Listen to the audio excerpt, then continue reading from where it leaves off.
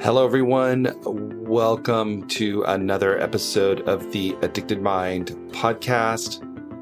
My name is Dwayne Osterland, and I'm your host, and we are on to the next episode. Today, our guest is Charles Schauberger. He is a OBGYN and specializes in helping women who are struggling with substance use disorder and going through a pregnancy. It was great to have Charles on the podcast to talk about this issue. And I was so happy that he reached out because I think this is an issue that probably doesn't get talked about or thought about a lot unless you're in that situation. So Charles shares his story of getting into this specialty and how when a woman is supported in her pregnancy and is dealing with substance use disorder, that they can have a very healthy and successful pregnancy with good support and good help. And he is a strong advocate for addiction treatment and compassionate care. Once again, I really enjoyed talking with Charles. It was great to get in depth on this topic and talk about it and understand it on a deeper level.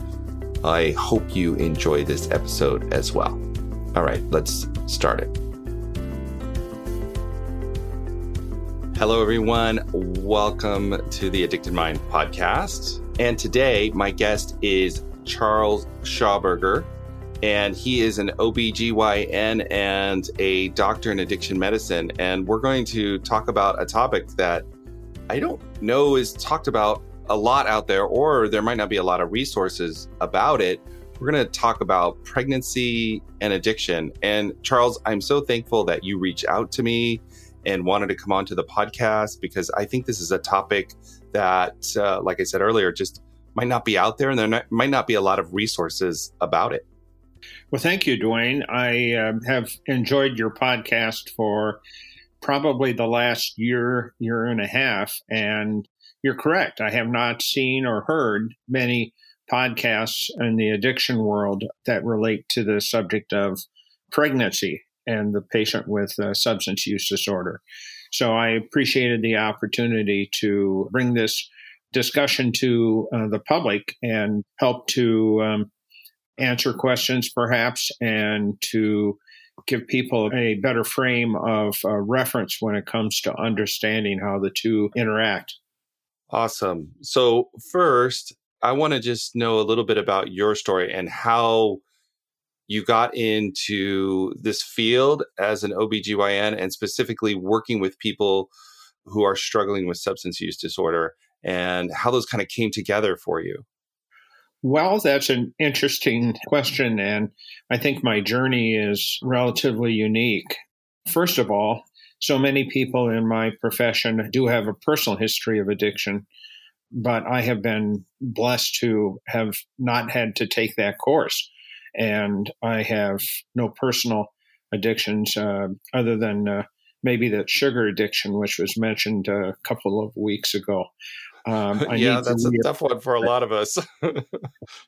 But anyway, I have been an obstetrician, started in practice in 1982 and delivered probably over the course of my career about 5,000 babies. Wow. And in 2008, I burned out and left clinical practice for 2.5 years and became a hospital administrator, but really missed patient contact.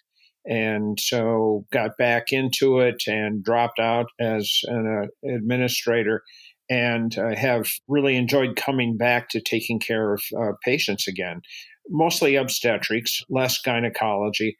About that same time, a colleague in high-risk obstetrics went on sick leave, and so I took over his practice, and he was taking care of a handful, 4 or 5 patients with addiction.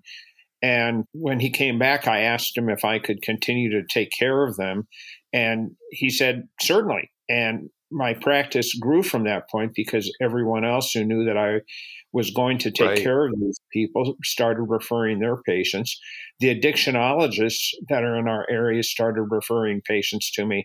And so at its peak, I was probably taking care of about 25 or 30 women at any one time who were pregnant and had substance use disorder. One thing led to another. I got my X waiver to prescribe buprenorphine, and then I started to take care of these women after they had their babies for the 6 months or a year afterwards, and eventually dropped back to half time in obstetrics and then part time point 0.2 FTEs in addiction. And last January of 2020, I stopped doing obstetrics and just doing addiction. So I'm taking care of men for the first time in 40 years. They're really strange creatures, you know? Yeah, I think we are. Yes, we can be. Definitely. So as you started, I'm curious about when you took over this practice from your colleague and you started seeing these women who were struggling with substance use disorder and you're helping them through their pregnancy.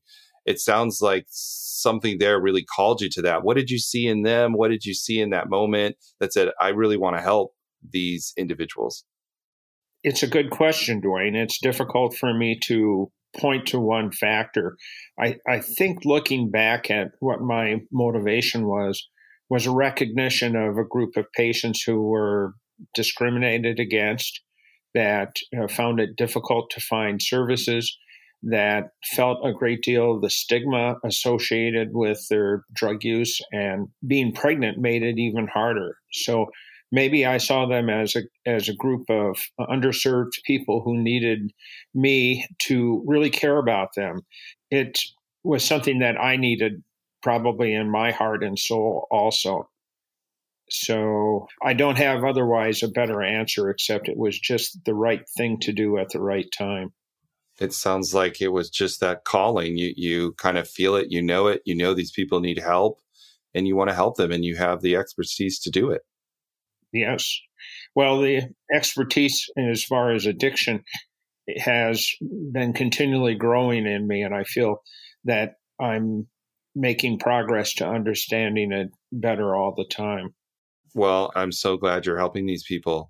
Let's jump in and talk a little bit about some of the unique things that you find in this practice and with women and what some of the mistaken things or the mythology of pregnancy and substance use is and what we need to watch out for and what we need to look at and start to share your expertise. Well, first of all, the patients who have substance use disorder have every right to be pregnant and have children as much as anyone else. Some people look at it as being irresponsible, but I don't judge people on that point. Many patients will say that they were shocked by being pregnant. They didn't think they could get pregnant, that they had maybe been sexually active for quite a long time period since their teens and had never gotten pregnant. And they thought that they were sterile. And then suddenly they show up pregnant. And about 2/3 of my patients that I have taken care of have already been in treatment and are on buprenorphine or methadone or on treatment for other substance use disorders before they got pregnant. And some people think that the medications have stabilized the opioid receptors such that their hormonal milieu is improved enough that a pregnancy might occur. I've not seen that specifically in the literature. I have seen that naltrexone has been shown to have a positive effect on fertility. But I think Wow. it probably is true that with the other forms of MAT, that it might stabilize the hormonal milieu to allow them to achieve a pregnancy. So actually, as they're on buprenorphine or naltrexone and working on their recovery, that it actually may increase fertility in them. Correct. Hmm. Oh, wow. Okay. So The average age for my patients who I've cared for is 27 years of age at the beginning of the pregnancy. And in the regular non-substance using population, that age is 27 years of age. So it isn't that they're getting pregnant earlier or later. Their parity or their number of past pregnancies was slightly higher, but it's normal for them to be pregnant. It isn't something that should be considered necessarily a bad thing. Now, in truth, I do suggest patients are better off if they are stable in their treatment and recovery before achieving a pregnancy. But I never talk down to anyone who gets pregnant while they're still actively using. And in fact, we use it as an opportunity to help them to achieve recovery phase. So talking about that, like talking about being there with them and not judging them, what is some of the stigma that they face when they go to get help with their pregnancy and they may be struggling with addiction, substance use disorder? How does that play out for them?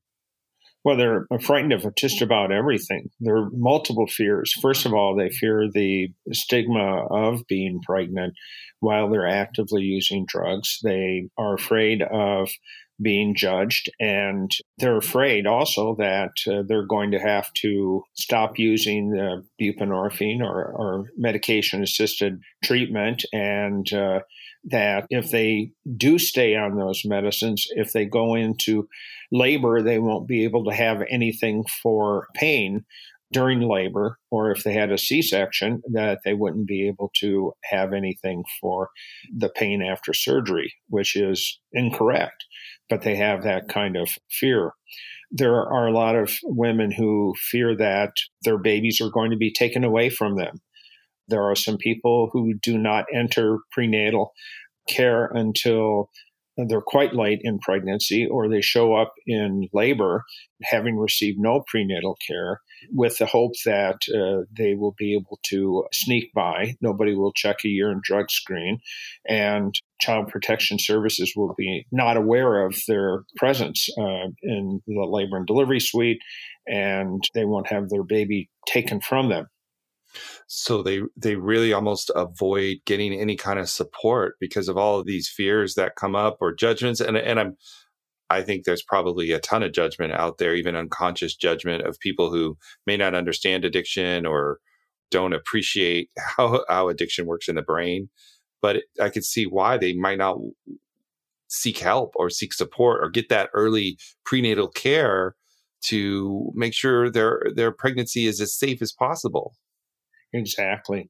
And of course, we see these images on television and on the internet of babies withdrawing from opioids, and they have the poor little legs shaking away like crazy, and they fear they're going to do this to their child, so they want to quit using the buprenorphine or methadone and such. So there's those images are very frightening. Nobody wants to do that to their children.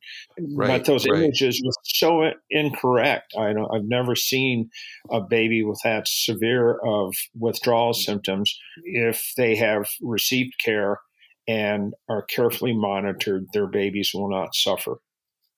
So they can take care of themselves and also take care of their child if they get that professional support. Because you were saying a little bit earlier, the hormonal milieu, is that did I say that correctly?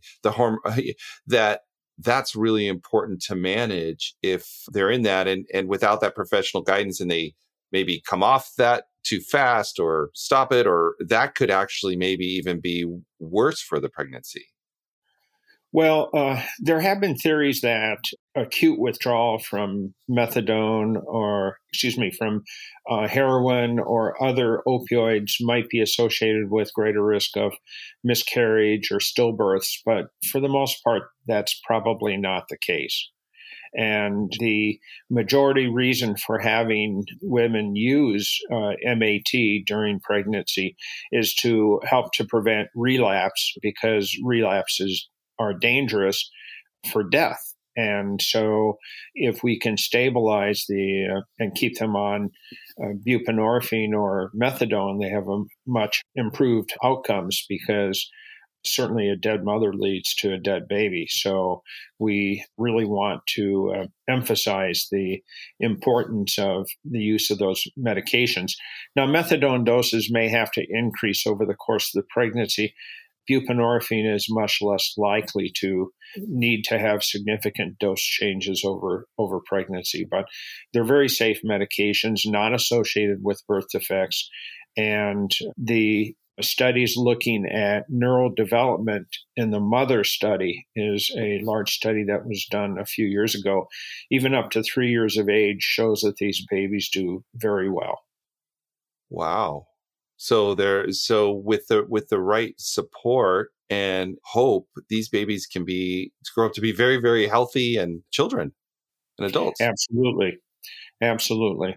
Now, of course, there are different drugs and different effects for different drugs, certainly can be expected. Alcohol is particularly a bad drug. When we think of the effects of alcohol on developing fetuses and newborns, the fetal alcohol syndrome is a significant concern. And there are a lot of ongoing studies looking at the effects of methamphetamine and cannabis on developing babies, both in the womb and afterwards. Right.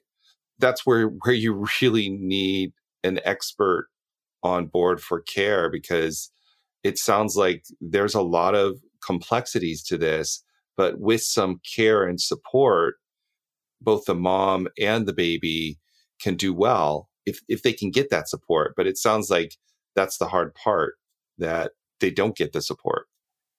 They very much need a broad range of services. The medical care is certainly one element, and there are people in just about every major city and a lot of smaller cities that do exactly the work that I do. There's a network of doctors who are obstetrical care providers who also are addiction providers. And it is possible to find care providers in many cities who have that skill set. The bigger issues that I have problems with is the lack of community support for women with substance use disorder in pregnancy. Housing instability is huge. I have very few resources for my pregnant patients who need safe places to live during pregnancy. And then after the baby is born, this is a very significant reason why some women do have their children placed in foster care, is the lack of housing. So we really need to have our community pay attention to this and help to provide the resources for housing. In our community, food insecurity is not a huge issue. In some communities, it most certainly is. I'm not sure that all the food that people have access to is nutritional, but at least it has the calories and the protein that most need. Mental health services can be a problem. Getting in to see a psychiatrist can be much more difficult than a lot of people would anticipate. But managing their mental health takes a huge amount of time and resources. To really approach this from a holistic perspective, I know that part of your work is to advocate for that and advocate for this holistic treatment of women who are in this situation. Yes.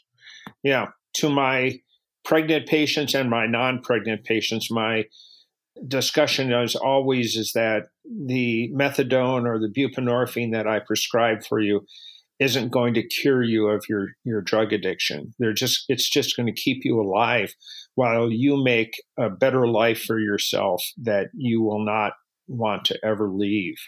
So that is the key, I think, is to work on getting a decent job and building relationships with people that are in recovery, clearing up your legal issues, your criminal issues, so that you can put that behind you. those are the things that build recovery and are so important to people with substance use disorder, be either pregnancy related or not pregnant. But pregnancy is a transition point in many women's lives. And we follow our patients for years after they deliver. And we have seen that the effects of pregnancy can be a very positive influence. And so many of our patients are in recovery and have stayed in recovery. And I think their commitment to their child, to their children, has become a huge reason why they stay in recovery. One other thing that I want to also ask you about is I want to know how when some of your patients come in to talk with you, what's their story of these women trying to get help and get really good support? And I want to hear about them and what their struggle is and what that's like for them and what you see. Oh, there's such a range of situations, Dwayne.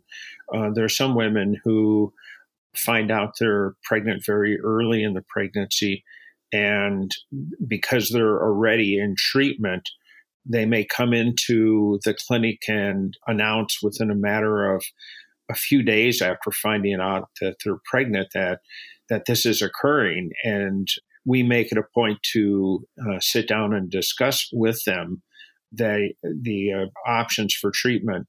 And I have a brilliant care coordinator that I work with, and she and I will sit down and talk to patients about addiction and pregnancy and discuss mental health, and we'll review their medication list as to what medications they're taking and get them on a good prenatal vitamin, some folic acid, to help reduce risk of birth defects, and arrange for early ultrasound so that we can successfully date the pregnancy. So that would be how we start out our pregnancy care, is to spend quite a bit of time talking and answering questions and assessing their needs, not only medical needs, but their community needs and their resources they have available. There will certainly be plenty of need for discussions about their family, their significant other, and how we can assist them also. We have had multiple men who have come in with pregnant women, have gotten into treatment because their girlfriend or their wife needed to get into treatment, and they knew that they needed it also. So we've been able to use that as an opportunity to help the entire family, not just the patient. What we were kind of talking about earlier, that children can be that motivation, not that they should be that, but that they can help everybody get better. They can be the thing that says, I really need to change my life because I have this child coming into it. Yeah, it's I've heard patients say, well, I'm not this young woman without using drugs with my boyfriend. I'm going to become a mother, and I have to demonstrate to myself that it's time for me to grow up, so to speak, and to quit using drugs and to become the kind of person that I need to be for this new child. Yeah, and definitely a strong motivation to that. What about, I was thinking as you're talking too, there's this stigma about it, so that when women go into their doctor, they may not say anything that they're struggling with a substance or something because they don't want the stigma, so they don't get the right treatment. Well, there are a lot of people who fly under the radar, so to speak, where they don't mention the fact that they have been using drugs or that they currently are using drugs, and they try to hide it as long as they can, or entirely if they can, or not even show up for prenatal care. So that's the other course that many people pursue. And it's our duty to try to identify these patients so that we can provide help to them. We did a prevalence study in our community. We had 200 consecutive obstetrical patients that we checked urine samples on to see what drugs were in our community, what our patients were using. And we de-identified the specimens. So there wasn't a question about getting a test on somebody who was unaware that they were being tested. And so we weren't able to identify the individuals as to what individual was doing, but we didn't need to have their consent this way. We found we had a 13% rate of drug use in our community.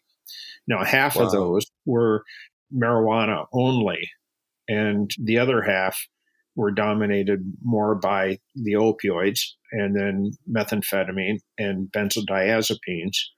And we only had 1 out of the 200 patients that had cocaine. Each community has their own profile of drug use. And I'm in a small city of 50,000 with a surrounding area of 200,000. So we have some idea of what our community has for drugs in it and the approximate amount of drugs. So this kind of prevalence study helps us to plan the kind of programming that we need to develop.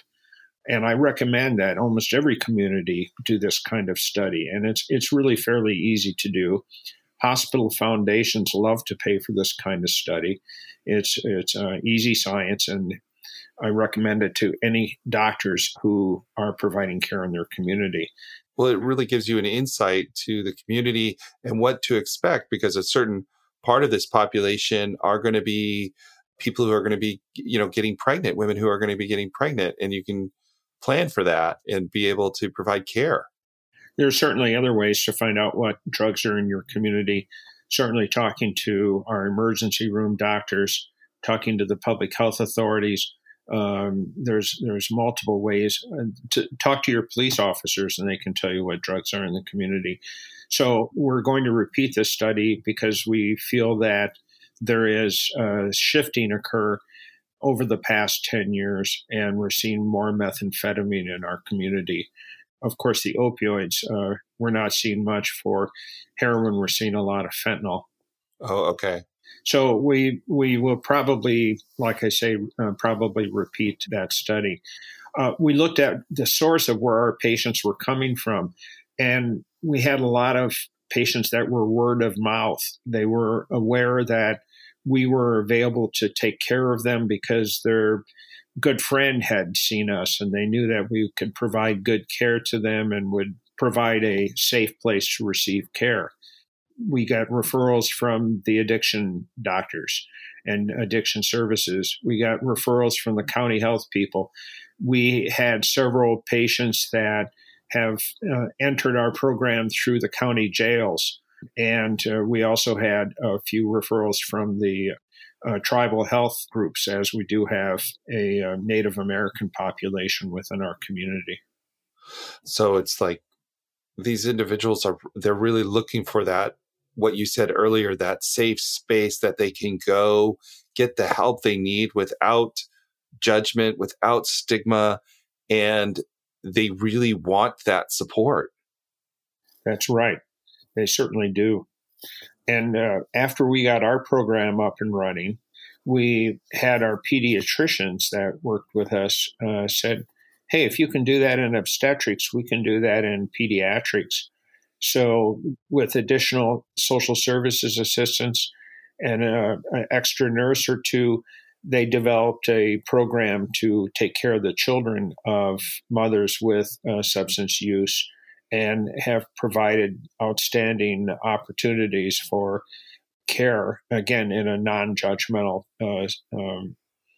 platform. They have extremely high immunization rates, and follow-up care is really excellent for these children. And that seems to be something that's absent in many communities, is that kind of organized approach where we had a seamless delivery from the obstetrical patient directly for the pediatric care also. Wow. So really providing a program that really wraps around people and supports them. And I think with addiction, when people are struggling with that, they really need that wraparound care that supports them through that process as they get recovery. And the beautiful thing about that is as they do that, like you said, they'll say, hey, help is over here. Go to that place. They're safe. They'll take care of you. They'll help you. They want to help. And it grows. When we have patients who see us for their pregnancy, we inquire about their dental health. And of course, many of them have problems with dental pain, which leads to needing something for pain, and they end up in the emergency room seeking opioids and antibiotics. And so we negotiated with some of the dental care providers in the community to move our patients to the top of the list to get in for seeing a dentist for regular care, teeth extractions, or whatever needed to be done. So again, if you're passionate about providing holistic care, it's important to take care of things such as dental care. We developed a relationship with the local community college to have these patients evaluated by one of their admission counselors as to their educational and vocational status. Is there possible for us to help them get into complete their high school equivalency degrees while they're pregnant so that they have a better chance of jobs in the future? Or could we help them find jobs that would be appropriate and safe in pregnancy? So we call in favors and get people to help us with the care of these patients, even when you wouldn't consider it to be the traditional care package that you might provide. You know, as you're painting this picture of helping everybody, I'm just imagining the person who's in your care, they have all this support that then in and of itself pulls down the stress, helps them focus on the pregnancy because they're being supported. And everybody does better with support, right? So I just picture these people being lifted up and helped through this process in a way that is person-centered, that is non-judgmental, that is caring. And it's really amazing what you're doing, and specifically in this area. Well, it's part of the issue is that we're a small enough community that we know all the resources, and we do have a tendency to pull together. I certainly recognize that if I were in a large city, the patient might be seen obstetrician. In one clinic, they might see a addictionologist. In another clinic, their children might get care somewhere else. They may not have the opportunity to put this all together, but I'm in integrated delivery system that's not huge, only 500 doctors. And we are all under one roof for the most part. And so communication is pretty easy, and we can do some things that I think other places can't. And so even though, like I talk about the resources that we were able to provide and the things we're able to do for these people, I can't expect everyone to be able to do that, every doctor to be able to do that. But what I would say is that it is possible that these kinds of care packages that we might put together could really be of great benefit to our patients.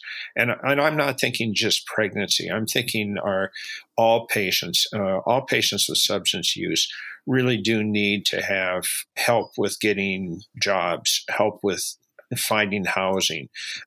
Again, to build that life that is so good that drug use isn't even a consideration. Absolutely. Wow, Charles, thank you so much for coming on to The Addicted Mind. If you've listened to the podcast, which you have, there's a question I love to ask at the end. If there is maybe a woman out there and they're in this situation, what would you want to say to them? What would you want them to know?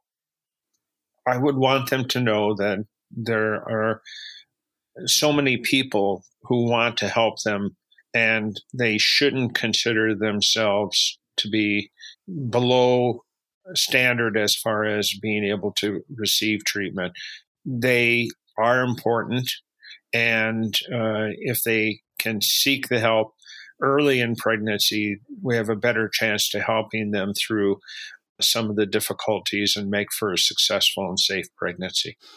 Thank you so much. Where can people find you if they want to reach out to you, have questions to ask, want to follow up? How can they find you? Well, I don't have a website. I do have just an email, I suppose. So okay, I can put it in the show notes if you want to, or we can find a way that they can reach out to you. Yeah, and if they reach out to you, Dwayne, you can certainly forward any questions to me directly. But you can put my email address in your show notes, and if people want to reach me, I'm happy to try to respond in a timely fashion to help them out. You got it. As I mentioned, there is a network of care providers I know of at least several hundred doctors and midwives who take care of women and that have a similar passion to mine. It's called Women's Action Group, and it's within the American Society of Addiction Medicine. And there are providers throughout the country who are very passionate about taking care of these patients, and we can always connect you with somebody from your region. Awesome. Okay, we will also link that in the show notes as well, so people can be able to find that on theaddictedmind.com. Charles, thank you so much for coming on, sharing your wisdom, sharing your passion. I really appreciate it. Thank you very much, Dwayne. It's been a pleasure. All right, everyone. Thank you for listening to the Addicted Mind podcast. As usual, all the links will be in the show notes at theaddictedmind.com. And if you are enjoying the Addicted Mind podcast, you're getting a lot out of it, please write a review in iTunes. That really does help the podcast get found. And if you'd like to continue the conversation online, think about joining our Facebook group. Just go to Facebook and type in the Addicted Mind podcast, click join, and we'll see you there. All right, everyone, have a wonderful day, and I will talk to you on the next episode.